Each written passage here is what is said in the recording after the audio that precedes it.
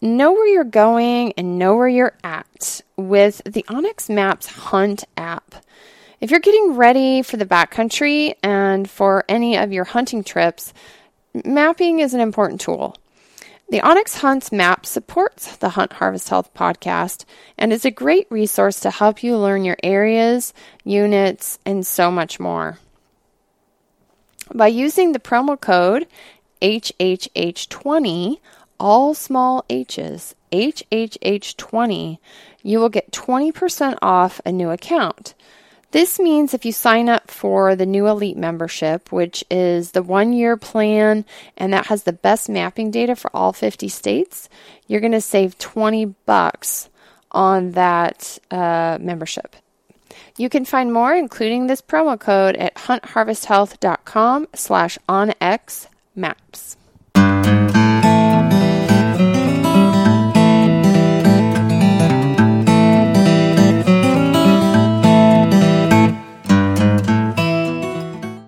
So today's podcast is Ryan and I talking about his recent spring bear hunt here in Washington State.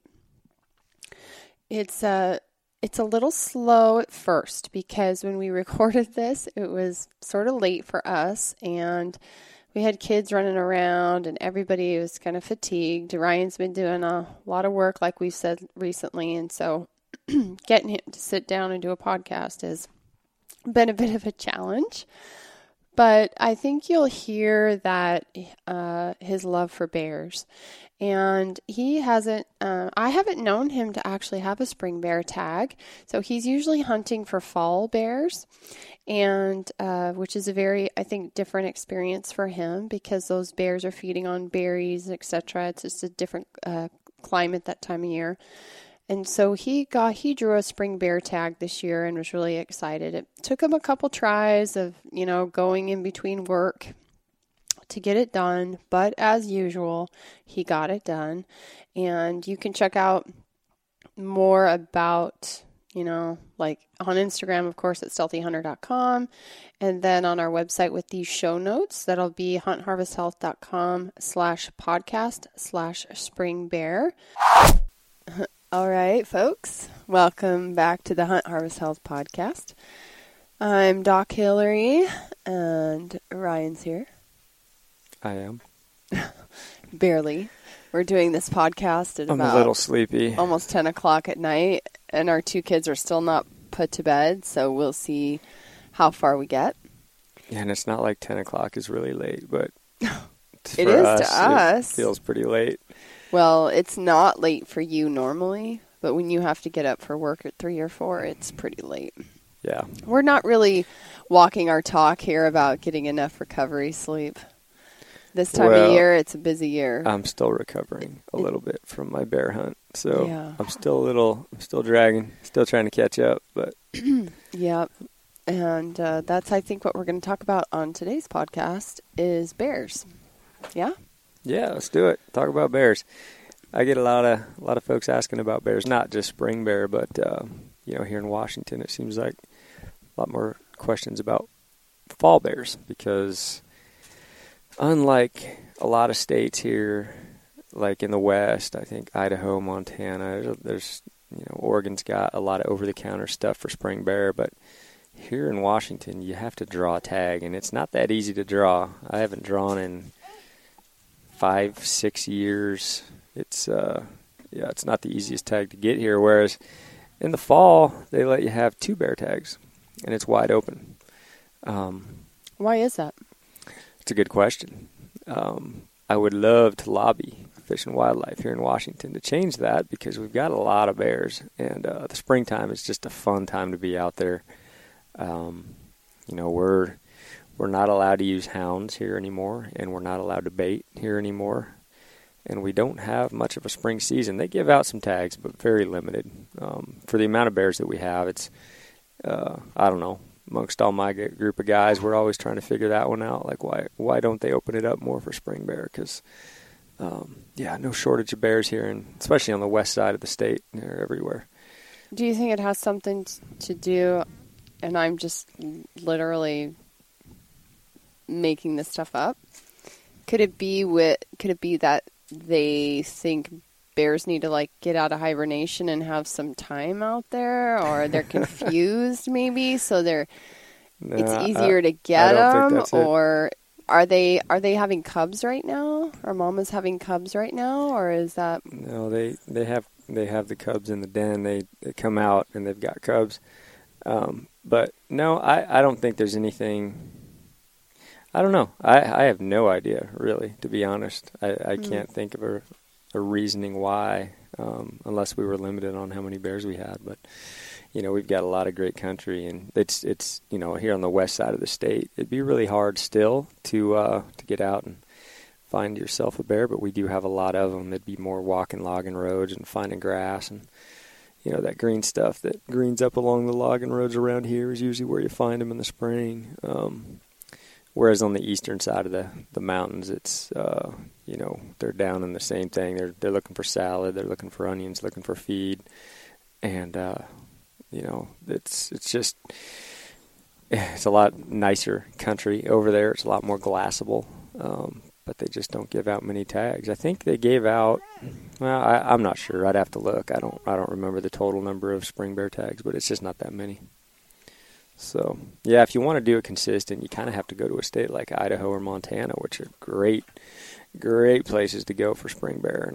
And I think generally their seasons are the same. They're somewhere in that April 15th through June 15th time frame, which is what I had this year.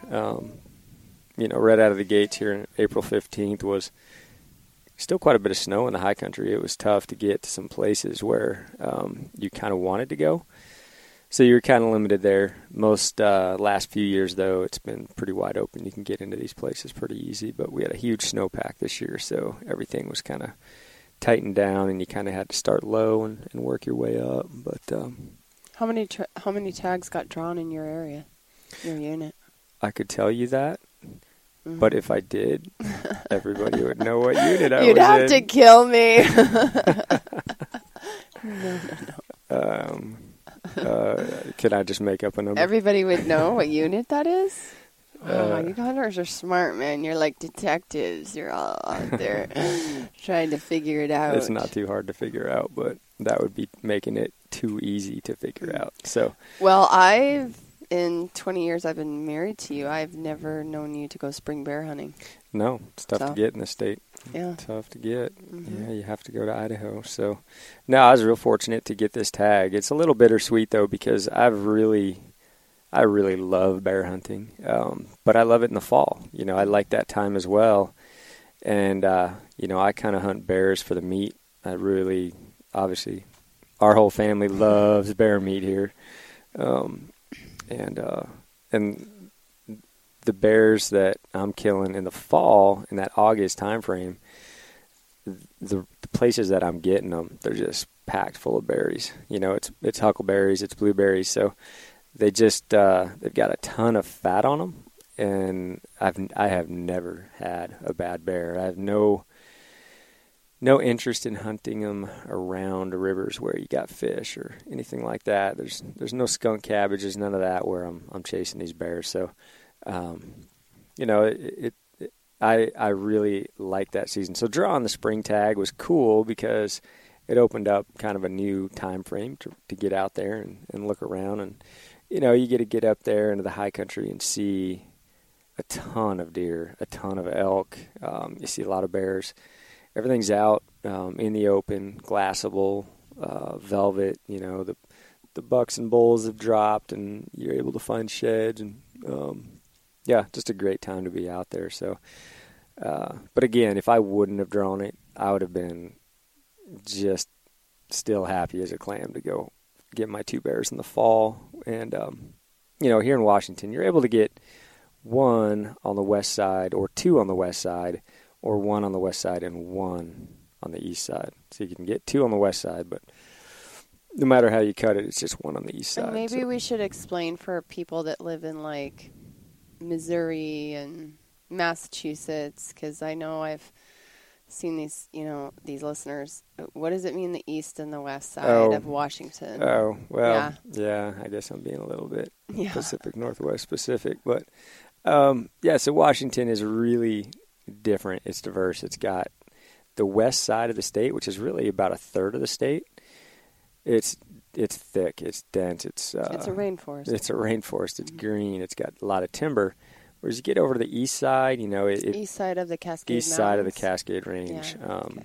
The 2/3 of the state going east, it's a lot more wide open. You get this arid, you get the desert style, you get everything from acorn trees on the southern end by the Columbia, and then you get that, there's coulees at the northern end and a lot of sagebrush, and then of course the pines and stuff, middle of the state. So it just varies a lot, and it's a lot more enjoyable for me to hunt that east side of the state, eastern half or eastern 2/3, just because it's more glassable. It's easier to traverse and cross country, and it's not as thick. It's not always raining. We got a lot of rain here on this side, and it's thick. You got stinging nettles. You got devil's club. You got thick brush. Yeah, so it's a bugger, but again, we've got great animals on this side, but there's certain places that just aren't that enjoyable to hunt. So yeah, the Cascades are a really unique mountain range because some of them, huge mountains, some of the 14,000 foot peaks like Rainier and Baker. I don't know high peaks, but it's so dense and rainforest like. It's just so different than, like where I grew up in the Rockies or even the east side of Washington, where it's, like you said, that arid kind of Rocky Mountain feel, high and dry, whereas, and big skies. And over here, it's like big mountains, but such dense. It's underbrush. Underbrush, and trees are so tall. It's frustrating. You got a lot of salmonberries and stickers and stuff like that. So it feels very enclosing almost and then you have the water not too far away, so the sound, it's a very different feeling than the big open, big skies of Montana where you can actually get above tree line. Here, you got to hike quite a ways. You say that because, I grew up here, so when I first went to Montana, I quickly realized why they called it Big Sky, why they kind of nicknamed it that. It's like, holy smokes, you can just see so much more. It just seems like the sky is bigger over there as over here. It's just seems smaller. Yeah, yeah. It's real pretty here, though. It's that lush green. I love it, but it's easier to see stuff over on the east side and kind of track things than here when it's pouring You can grow rain a better and foggy. garden on this side. That's for damn That's sure. one reason why we have such a hard time thinking about moving is that, oh my gosh, things just grow here like so amazingly. Yeah. I mean, you get a mild climate all summer long for the most part, and then you have a hot house and you can extend it both sides. So, yeah, it's definitely more conducive. Whereas on the east side, it gets so bloody hot. It's hard to not have your certain veggies bolt on you. And just a little bit too hot and a lot shorter of a season. So yeah, for sure. All right. Well, today you spent the day processing bear meat from this last trip that you were on, and so I think the listeners would probably be really happy to hear a hunting story from you finally. Yeah, it was a lot of fun. High hopes getting in there early and spending a lot of days in the backcountry. It was a wilderness style hunt, and room to roam, and not that many tags given out for the area, so pretty excited to get back there and check out this place. And unfortunately, it's one of those years where work just destroyed my plans. It's just one thing after another kept coming up. So I wasn't able to get in there, and I kind of had a plan not to real early in April anyway, just with the way the snow was.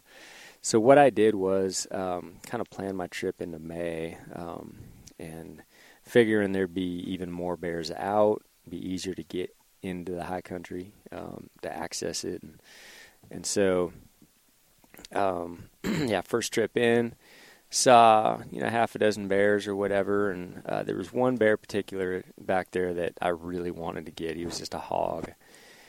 And, you spend all day glassing that time and glassing down.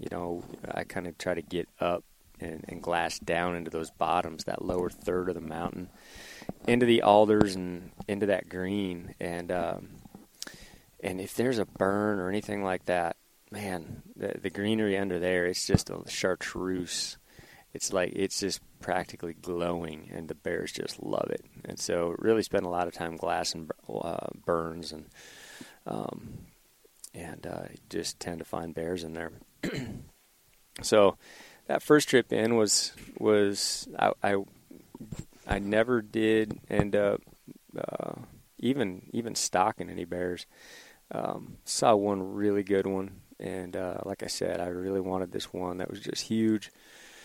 But planned on going right back in after that trip, and it just didn't happen. I had, like I said, a lot of work, stuff just piled on, and we had, with the work I do here, we had sturgeon openers and halibut openers, and everything was just kind of keeping me out of the mountains. So time got tight there at the end, came down to the last week of the season, and this last week I went in there, and there's nobody back in there at all. And yeah, spent some days, and it's funny, the first night I bombed over there.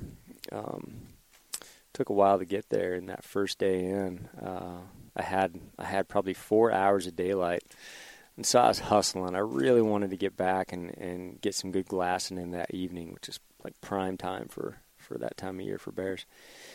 And I got in there only about 1.5 miles, and for some reason I kind of stopped, and I don't remember why I stopped, but I turned my head, and then I caught movement, and I looked to the left, and 20 yards, here comes this big old Tom walking by me, big old cat, and he had no idea I was there. Just 20 yards, he walked right across the trail I was walking, and he got, I don't know, probably 20 yards past it.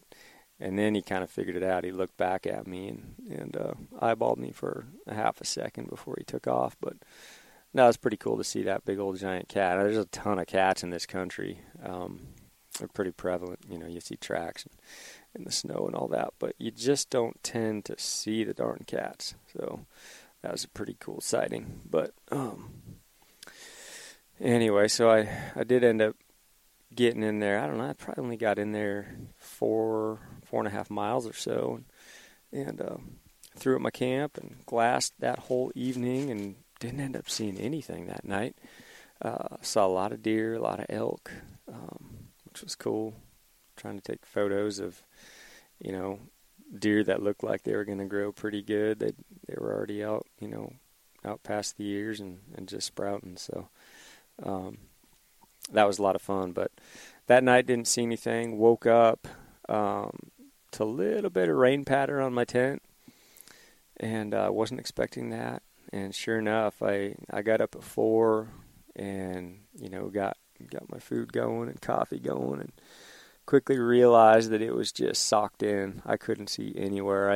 I opened up the tent and I couldn't see, 50 yards. It was just completely socked in. All right, so yeah, I was up on that top, and I gave it a couple hours hoping that fog would lift.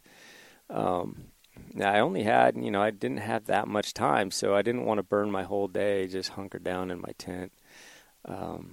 So I was getting a little restless, I'll admit, but it came to a point where it didn't look like it was going anywhere. And the weird thing is, it was windy. It was blowing like crazy. Usually you get wind, it blows that fog right out of there, but it was sucked in. So what I did was I figured, well, I'm either going to have to hike out of here, I'm going to have to hike down, way down, and hopefully I can go out of this fog. So I took a ridge and started bombing down and went down. I don't know how many feet I dropped down. It was a long ways, but could not get out of that fog. So I figured, well, this mountain, it must be from top to bottom. So hiked back up to the top, broke down my camp, and bebopped out of there, which was disappointing. But I really wanted to get some hunting in on that day. So I hit the truck and bombed down, dropped a bunch of elevation. And I did end up getting out of the fog. So found a spot where, I could get out of it, hiked into a new area that I had checked this area out. I'd really picked it apart on some mapping, and it looked like a great spot as well. So I went in there, not just totally blind, but it was a spot that I'd kind of had in my head. So got in there and just started glassing, and of course I could tell that fog was lifting. It was probably at 2 o'clock in the afternoon, and it started lifting everywhere. So then I was kind of like, man, I should have stuck it out up there. But I started seeing a lot of sign where I was, and let's see, first bear I saw a really nice cinnamon right out of the gates. Saw another one, saw blonde. I mean, the color phase bears in this area, it's phenomenal. You get black, you get blonde, cinnamon, chocolate, everything, and you just never know what you're going to see. So it's pretty awesome. But a lot of blondes. It seems like more blondes than you see in places. And I ended up seeing 2 blondes, one really good blonde and then a smaller blonde on this trip. So that was pretty cool. I'd ever get a shot at another blonde. I've taken one really it was like bombshell blonde. It was just like highlights. Super cool bear I took a few years back, and just don't see that many. But so I got in there and ended up putting a few miles on, and just like I said, glass. And the bears weren't really moving around too much during the day. It was more of a, kind of a late afternoon type thing where you'd really start seeing them. Otherwise, they would kind of hunker down in those burns and in the bottoms and in the alders, and you glass. You never know with bears; they're unpredictable, so you never really know when you're gonna have one move across a draw or running ridges. This time of year they're rutting, so those big old boars will travel. But I wasn't seeing a whole lot during the day, so I just kept covering country and glassing a whole lot of new stuff, and a lot of alder patches and the edges of alders, and down that lower third still where it was nice and green. It's really where I was seeing most of the sign. I wasn't seeing it on the ridges. So anyway, that night I ended up seeing a really nice big blonde. It was just a beautiful bear. And so I really wanted to kind of spend some time there. So that night I'd camped up on the ridge, and after I'd glassed that bear up, he was right in the bottom, and I got down in there, and I did not have enough time. He kind of disappeared on me. It got dark, and so I bombed out, went back up, camped, figured I'm gonna spend the whole day down there trying to find that blonde bear. And so that's kind of what I did. I got up early and got down in there. Of course, it was morning. Nothing's really moving at all. Never saw anything for most of that day. And it wasn't till, 4 o'clock or so, and I had a that was pretty decent. It's kind of a darker cinnamon, almost chocolate. It's hard to tell. It's kind of been some dark timber, but darker bear, and he came through. And he was pretty decent, but I really had my heart set on that big old blonde just because he was a good-sized bear. But so I pretty much stuck it out. It was a pretty boring day. I stuck it out on that spot for the entire time. And sure enough, that evening, I saw where that blonde had gone in to a spot, just kind of moved through a patch down in there, and I only saw him for a few seconds, and so I knew he was there, and so I was just parked on it. I saw 2 bears down there. I saw cinnamon as well. And so I sat on that spot for, what I did is actually I moved down towards that bottom and got really close, got within probably 100 yards, but, I was in the spot where the wind wasn't going to get me, and just wanted to get as close as I could. That wasn't going to screw up the hunt or have any chance of blowing them out, but got down in there, and sure enough, I spent a ton of time. And it's not like you can take a nap when you know a bear's in some alders, because those bears, they move, and they'll move fast. All of a sudden, they could come out, and I could miss him, and he could just kind of move out on me, and I'd never see him. So I did not want to take a nap. Just one of those deals is just keep glassing, all the areas you can, and stay focused on that spot. And sure enough, he ended up coming, or the blonde didn't come out, but the cinnamon did. And so I ended up taking that cinnamon, and it was a dandy, but I ended up shooting him at 30 yards. He was, he came out of that at 100 and walked right at me, and in fact, he walked right by me. And it's funny because early on in the season, I was going with the bow, and I really wanted to get him with the bow.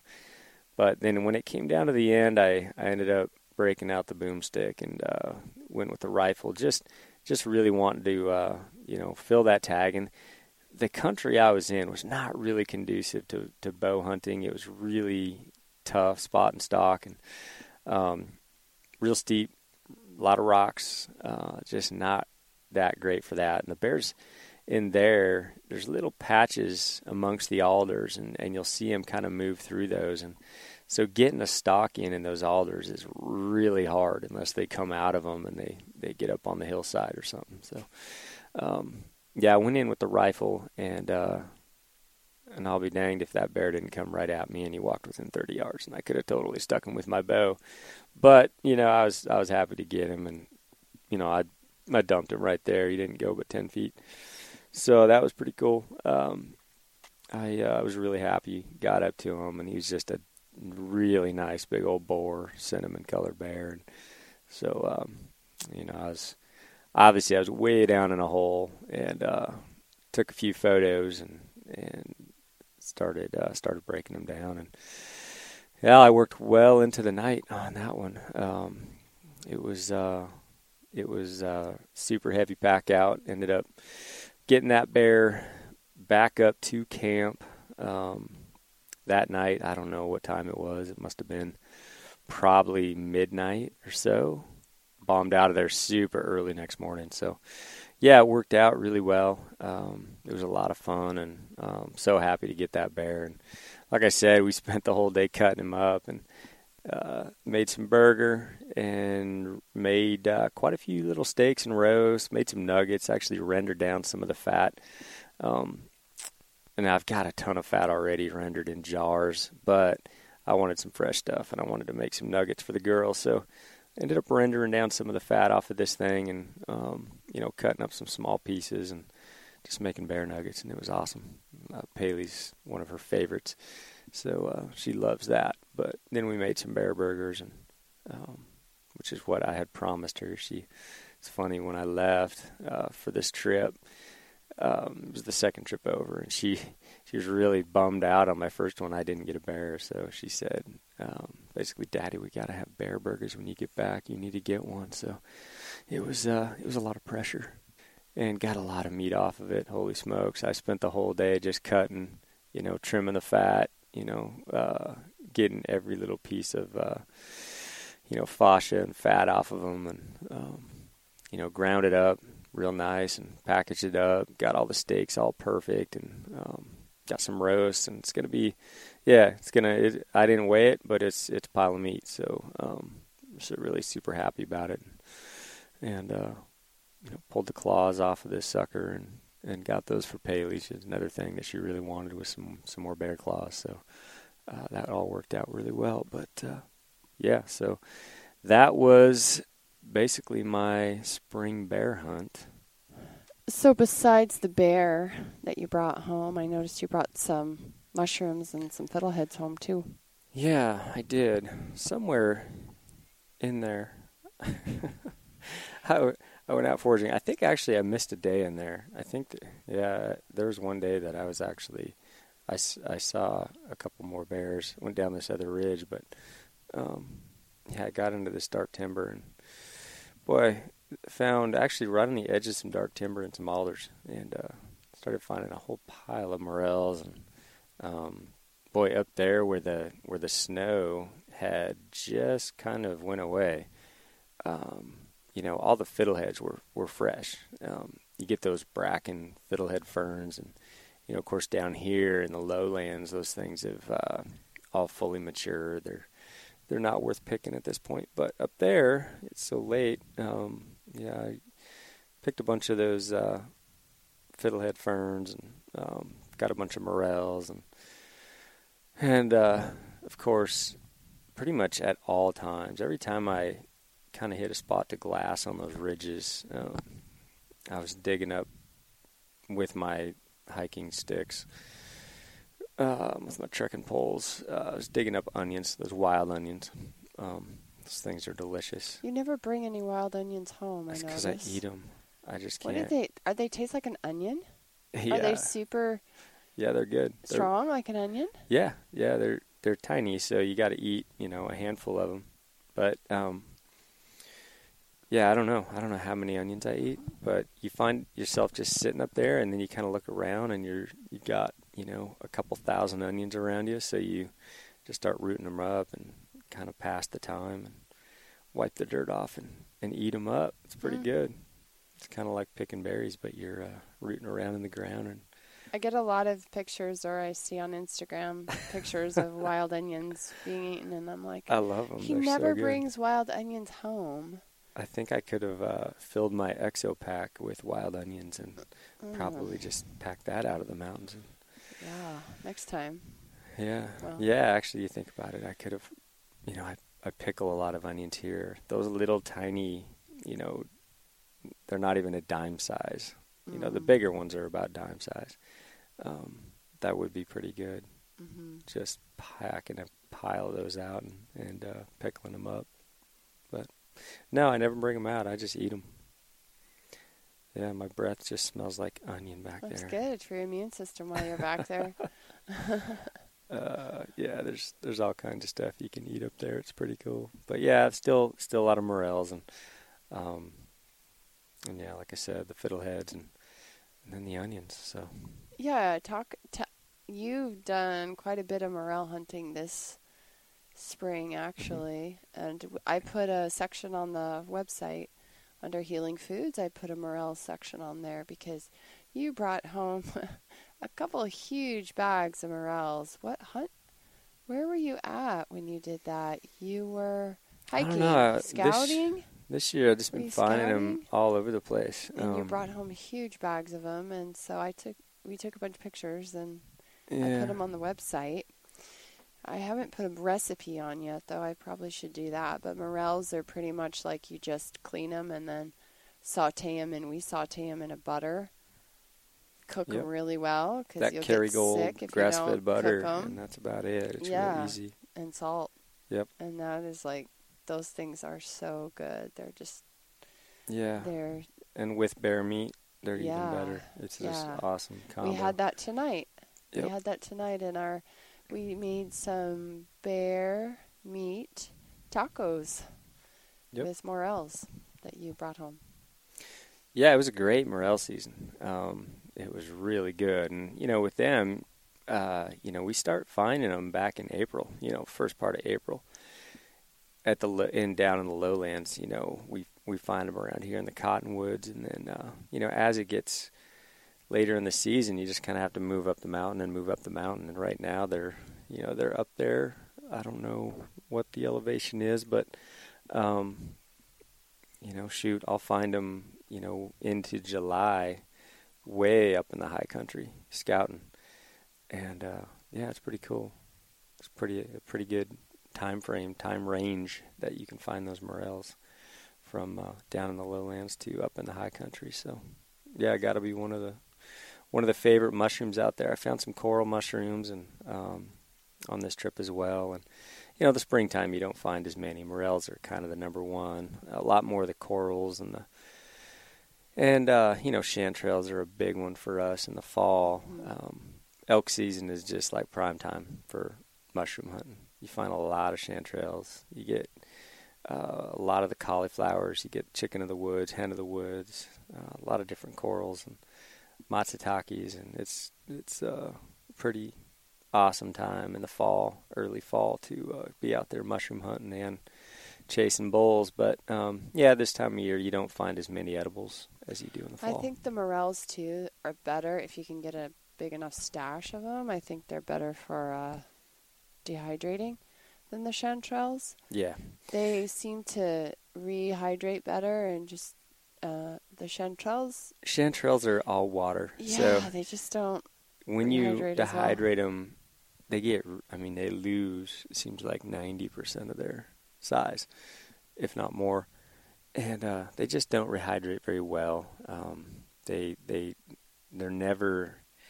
just kind of spongy when you rehydrate them. They're chewy. They're not that fresh taste. So morels rehydrate really well. Also, cauliflower mushrooms, which we get a lot of around here, those things rehydrate really well as well. They're just, and they're so delicious. Yeah. When I find a cauliflower, I'm pretty happy. We still have some dehydrated here, I think. Chanterelles. No, the cauliflower. Cauliflower ones. Yeah, we do. Yeah, I put them in soups and stuff. Yeah. So, I think one of the other questions we see a lot, and we get a lot, is on the topic of bear hunting, kind of back to that, is the whole concept of cooking it. Mm-hmm. Like, and what's the best way to cook it, and how well should we cook it? And I know you and I today were looking online at recipes, because we do that quite a bit, and you were just like, man, people cannot trust what's on the internet. And you were reading me some comments that people were saying about how they cook their bear burgers medium rare and all this stuff. Yeah, and so, it's pretty hilarious. Yeah. I mean, you see all sides when you get online. It is not the best place for information.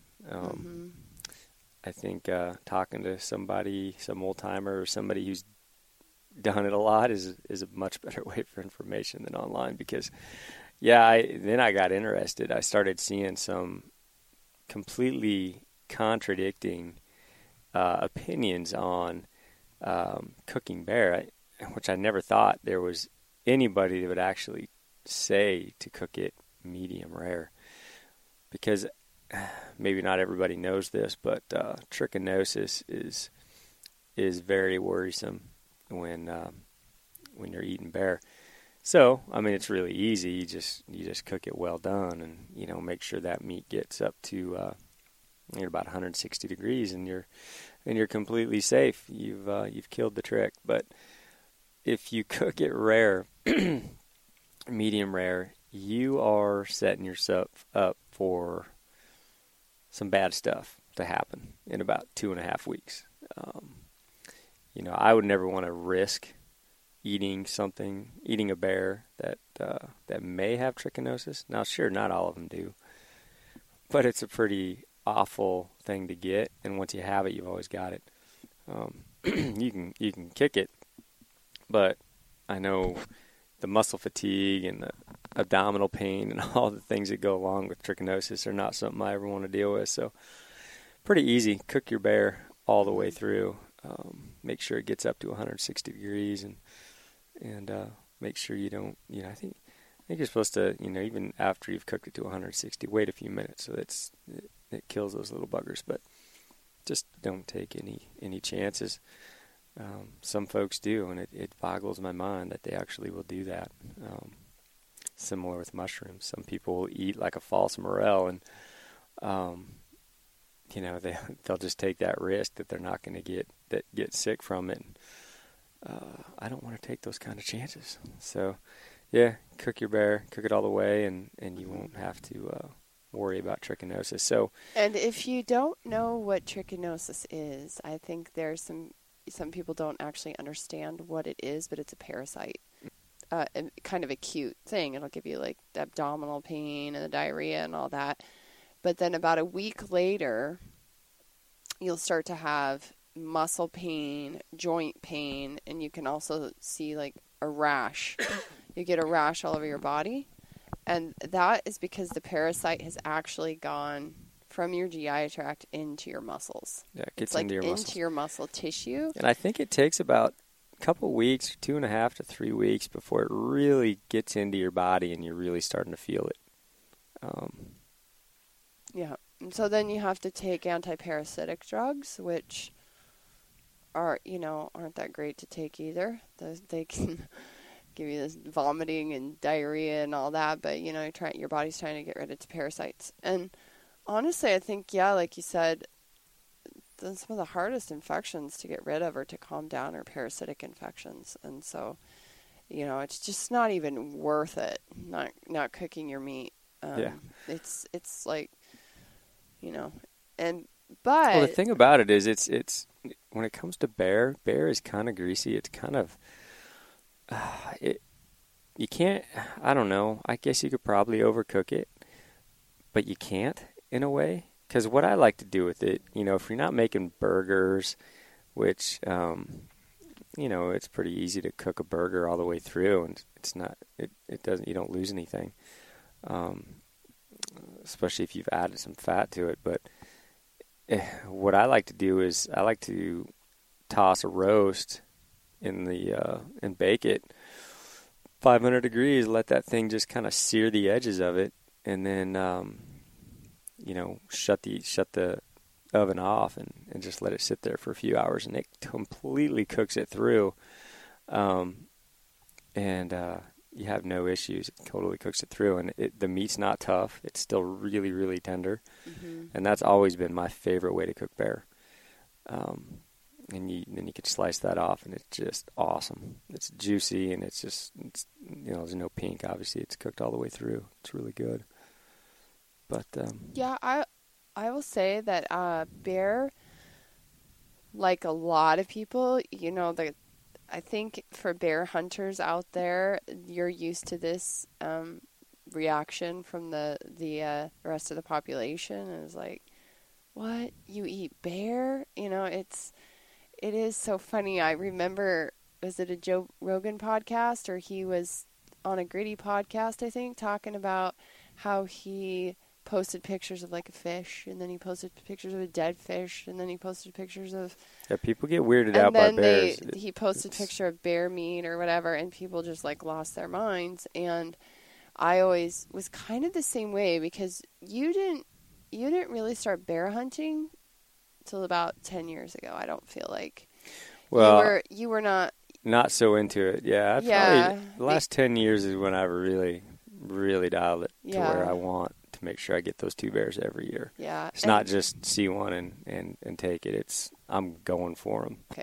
So when I was pregnant with Paley, our first daughter, I think I was like 7 months pregnant, and I was having I had a lot of early contractions. So I was one of those Braxton Hicks contractions where you think you're having contractions, but very different than labor contractions. And when you've never been pregnant before, you don't know what they are. They're really weird. Yeah, I don't know what and they are. I used to have no, you wouldn't.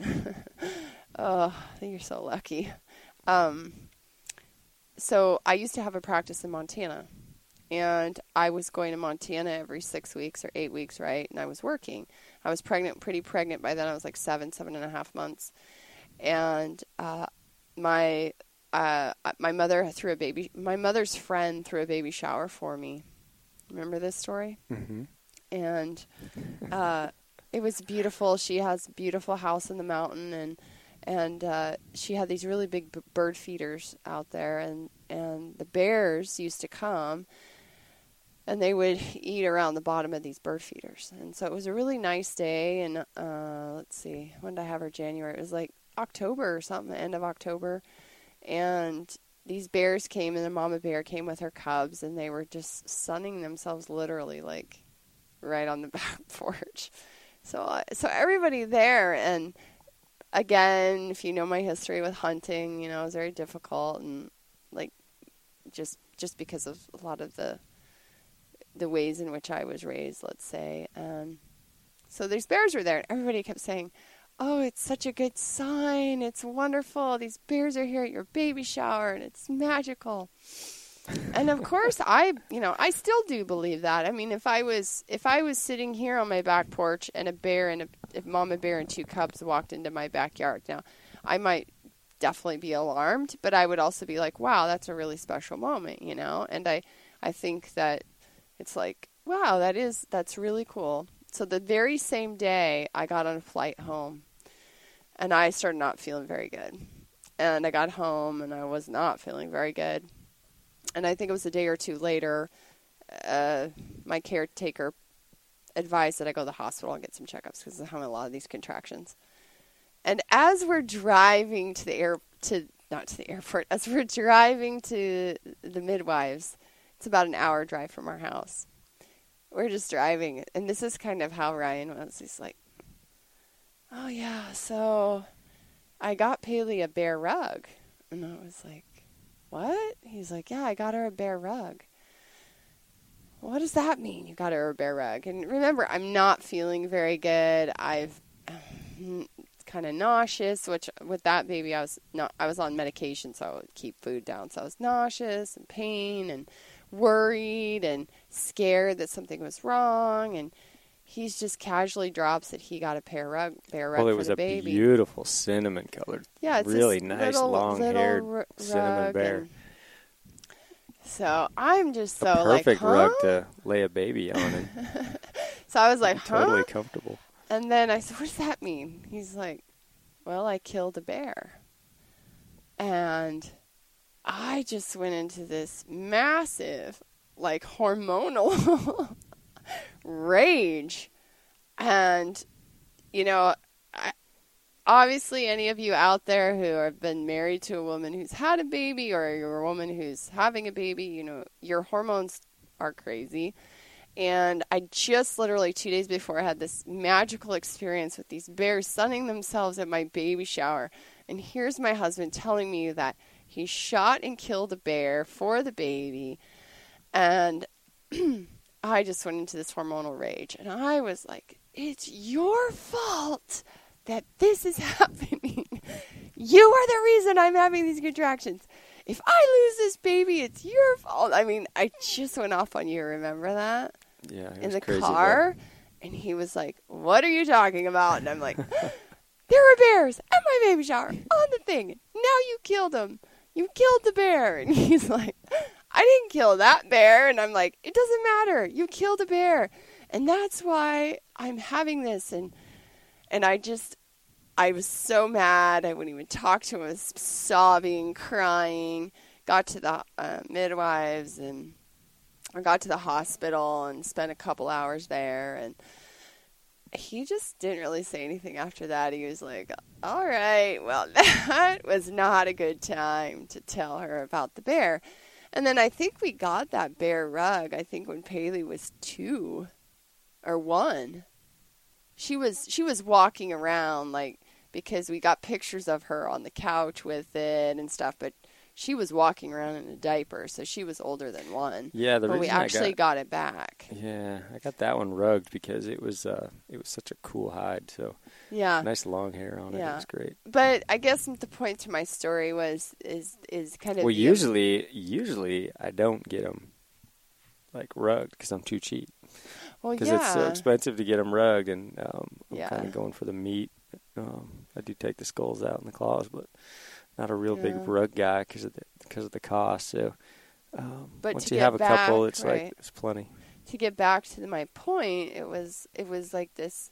I think the reaction that a lot of the population has around bears, and the whole idea of hunting bears and eating their meat, and I think the emotional reaction to hunting a bear correlates to a lot of people that their meat isn't edible or something, right. or like you shouldn't eat their meat. Well, and what I found, since you've been bringing bear home, and I'll be honest, elk is my favorite by far. I love elk, but if you want a fattier meat that's excellent in soups and like for like burritos like we had tonight, you know, bear is it. I mean, it's got a lot more flavor. And now I'm used to fall bear because Ryan, actually this bear we ate tonight was really good. I didn't feel like it tasted any worse. So I will admit now that bear is actually one of my more favorite meats to eat. And I love making soups with it. It makes a really yummy broth. A bear does, but yeah, I think, and I've noticed that too. You know, there's just Well, bears there's are, that emotional let's reaction face it, to I mean, bears. bears are pretty fun to look at. You just never know what bears are going to do. So, yeah, I find myself, I love watching bears. I love, just seeing what they do because they do weird stuff. They're just, a blast to watch. But yeah, some people, that's the line, right? They'll be okay with hunting. They'll be okay with, maybe deer, an elk, but they'll draw the line at the bear. And that's fun. It's interesting. What is that emotional difference between, like, an elk dying and a bear dying? Is it the way they look? Do you think it's the way they look? That they look... I think they're cute. They're cute. I think a lot of people more of think that. they're... Yeah, what is it? I've heard and somebody then I think try to explain it as far as their,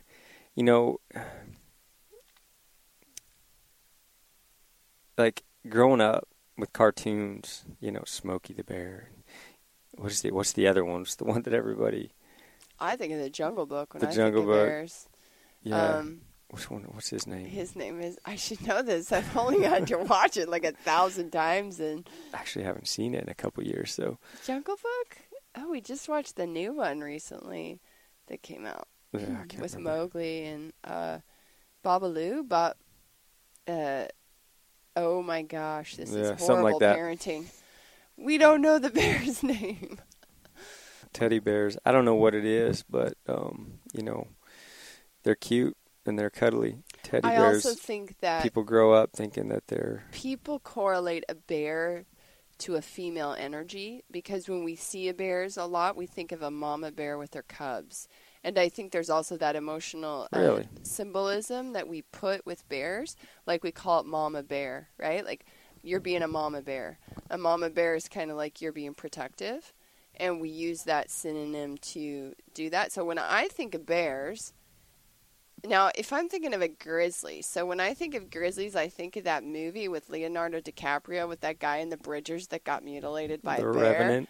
Holy cow, and that crawled like miles to survive. So when you think of black bears, you're thinking when I think female, of a black but when bear, you think of grizzly, you're of, thinking of a male. Yeah, so when I think of a black bear, I think of a cuddly, I think of a mama bear and her cubs and cute little cubs, and I don't think of like a violent bear. So the whole idea that you're going to kill this mama bear who's just protecting her young children is like weird to me. But I think that's what people think of when they think of a black bear because they don't. Now, if you say a grizzly bear, I think that's what you think of. I don't think most people think that they're like a female energy. I thought for many years like the majority of the population. I'm just telling you what I would correlate a black bear to. Now, I think if you say a grizzly bear to somebody... I've heard Ranella and other folks, I don't think Ranella came up with it, but somebody else did, but charismatic megafauna.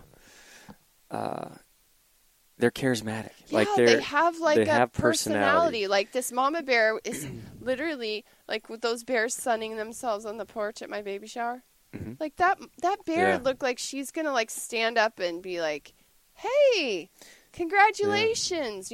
I mean, that's how we're looking on them like that. And so to me, when I think of a black bear, I think of that. I don't think of the male boar. I don't think of them as warring animals that are killing each other and males fighting. Mm-hmm. Now, if I think of a grizzly, I think of that because I grew up by Yellowstone Park, and there were a lot of grizzly attacks, grizzly deaths. It was always like a grizzly that was attacking people in their tents. I think of Alaskan bears. Aren't those grizzlies up there? Yeah. Okay. I think of Alaska. That's like... I think of grizzlies. I don't think of like sweet little mama bears, but a black bear is different. And yet black bears probably hurt more people than any. Maybe that's because there's more of them, but they, black bears do attack quite a bit. Now a lot of that is mama bear protecting the babies. It seems like circumstances happen where guys get in between the two, and that's where a lot of the attacks. But sometimes not. Sometimes black bears are just like I said, they're one of those critters that are so unpredictable. You never know what they're going to do when you're watching them. Now, when you're hunting, sorry for all you bear hunters out there, I'm asking questions related to when you're hunting them. Are you, like when we talked with Dave Baronio, he obviously has a great love for bears and he bear hunts, and he was talking about the boars and the older males. And are you always killing males when you shoot them, or are you killing women? Are you women? See, there I go again. That emotional thing. Do you kill females too? You can. Yeah, you're not limited to boars only. Now, bears are hard to identify. Bears are hard to judge the size of, and they're hard to identify the sex a lot of times, unless you watch them for a little bit. There's some that kind of stand out. You kind of watch how they walk. You watch how their backside is, how it slopes, and their muzzle, and you look at the ears, and you look at all these things, and it's not that easy to judge sometimes. Now then, there's bears that immediately you see them and you're like, oh, wow, that's a big bear. But when you're looking at them through binoculars at, 200, 300, 400, 500 yards, man, a lot of guys get fooled. All of us get fooled. When you first throw your binoculars up and you're looking, you're like, man, that looks like a big old bear. And then you really start looking, and it might not be a big bear at all. It could just be a little butterball. It could be a 1.5-year-old bear. And then you'll kind of notice the mannerisms, how quick they move. And big bears move slowly. They've kind of got a certain walk to them, a certain pace. But I've been fooled before. And trying to judge a boar versus a sow, yeah, it's difficult. That's why you tend to spend a lot of time watching them and looking at them. Can you tell when they're pregnant? Pregnant? No. No, you can't. So are bears are they only pregnant in hibernation? I've never been out in the woods and saw a bear and said, whoa, that's a prego mama right there. No, they are they in hibernation when they're pregnant? They are. And having babies, so there's no chance of shooting a pregnant sow? Yeah, you could. They breed right now in June. The latter half of May and into June there. So, now is when the rut is going on, and then it's, the rest of the year, yeah, they're pregnant, and then, come November, they're starting to hibernate. So, but then they have those babies while they tend to be, all hunkered down in some hole somewhere, or in some tree hollow somewhere. So, but no, I have never seen a big old fat mama bear walking across and say, wow, she's ready to pop. Well, I also think it was a great point when we talked with Dave. I learned a lot from Dave about bears that obviously I know nothing about this topic, even though I seem to be highly emotional about it. And the whole aspect of hunting with hounds and hunting with bait. Yeah, there's a lot of misconceptions out there when it comes to that. It's such an emotional response to do what our state did, and that was just to ban it. Once it came up, and they're like, well, you're cheating, you're baiting. When in reality, what that allows you to do is, what we want to do as hunters, as conservationists, is take out those older age class boars. They may be a non-breeding boar. They may be an old boar that, they'll go out and they'll kill a lot of the cubs. The new recruit. The new recruited cubs that are coming up, and they'll kill those and they'll eat them, just to get that sow to go back into season, and that's one of the things that they do. Well, as hunters, kind of what we do is look for that biggest animal, the oldest age class boar. Bears live a long time. Well, one way to do that is through baiting. You get them close, you're able to see that bear at 20 yards, 30 yards, 40 yards, and you're able to ID him, see exactly how big he is, how old he is, what he is, sow or boar.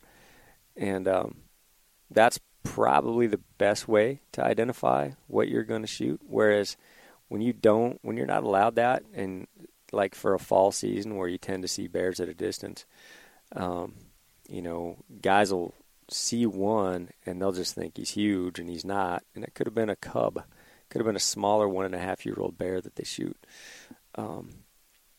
Whereas if they would have been allowed to bait them or even use hounds and, put them up a tree, then you can tell and you can get up on that bear and really judge him and say, okay, that's a little bit too small. Let's let that guy go.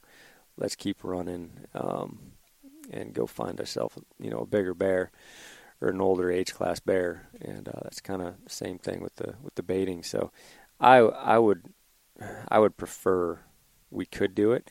Now, that's not to say I would do it, but it makes sense as far as conservation-wise, what you're trying to take out of the population and what gets taken out as it stands right now. A lot of those older age class boars don't get shot because guys will tend to shoot the first one they see, and or they just misjudged it, misjudged the size, which happens all the time.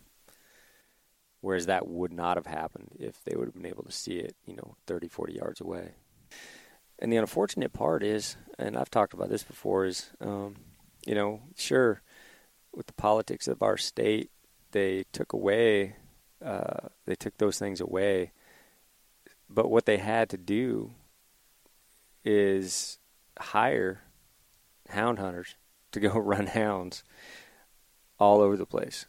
Just out here behind our place, they set quotas for these guys to come in, hired houndsmen to come in and shoot bears. So they're still getting hound hunted, but not by the public. The public is paying for Fish and Wildlife to pay guys to go hunt these bears. Mm-hmm. Doesn't make any sense at all. Still getting hunted the same way. And the way when they came out, and they voted on it here in the state, it was, they called it barbaric and inhumane and all this kind of thing. They took that away, and yet it's still getting done. That's the only effective way to do it. All the tree farms you got around here, the bears destroy a lot of the trees, so the state hires trappers or hires houndsmen to go in, and they're still hounding them, but the public doesn't have access to do it that way. Only they do, so it doesn't really make a lot of sense. They just try to hide that from the public, I guess, in a way, because they get so emotional about it. But again, it got labeled as barbaric, inhumane, and all that, but that's just a complete emotional response. That's kind of how the political party flows around our state. They tend to win those arguments here with the folks that we have around Seattle. So, yeah, interesting topic. It's always an interesting topic too to read. Yeah, bears are weird. I mean, read Instagram. Like I said, I love comments on watching bears. I love looking at bears. They're one of the coolest critters. But there's also a need to thin them out. They do take out a lot of fawns, elk calves in the springtime when they're dropping. So there's definitely need for it, and I absolutely love the meat. So it works. We taking 2 bears. If I was to miss, opportunity to be able to deer hunt, and I could just get those bears and get that meat in my freezer, I would be completely content with that. I like the meat that much. So bears are really cute, but then again, I think of that poor guy that got eaten in his tent by all those bears that were really cute that he loved. Well, that guy was an idiot. Well, you know what I'm saying, like Timothy Treadwell. I think that is when we talk about the conception. That is where people go and they believe that these animals are. And I could be one of those. I could get out there and say that I believe that animals, you watch them, you go to the mountains, there's a reason you hunt these animals. There's something magical about animals. The way they live, how harsh is it to be an animal? If you're surviving and you're living past a year, whether you're a bear or a cougar or an elk or a Oh anything, yeah, I mean they're way tougher than we you're are. a survivor, and you know they make it through winters, they make it through droughts, they make it through low food. Some of them don't, and it's incredible just what bears. Look at what a bear does. I mean, they hibernate for all those months, and they come out and they've still got fat on them. It's amazing what their bodies will do to shut down for that amount of time, and just I mean, animals are definitely magical in a sense that I think there's a longing in humans of something about being wild like that, but they are wild, and their brains are not like ours, you know. They don't have cerebral cortexes like ours to make choices like, should I love this guy or should I eat this guy? You know, it's all it's instinctual reactions and stuff, and you are just part of the food chain and part of that, just like they are. And so, you know, I think remembering that when we get caught up in the emotional thing of them is, you know, they are wild. Yep. And until the Smokey the Bear comes out and says something to me, who is it? I grew up by Yellowstone Park, so I mean, come on, Smokey the Bear was like a piece of my childhood. We went to Yellowstone Park every single summer. We camped on Yellowstone Lake. You know, we've been to Yellowstone multiple times a year. We go. Smokey the Bear is like, you know, that's what you see. And so. Yeah.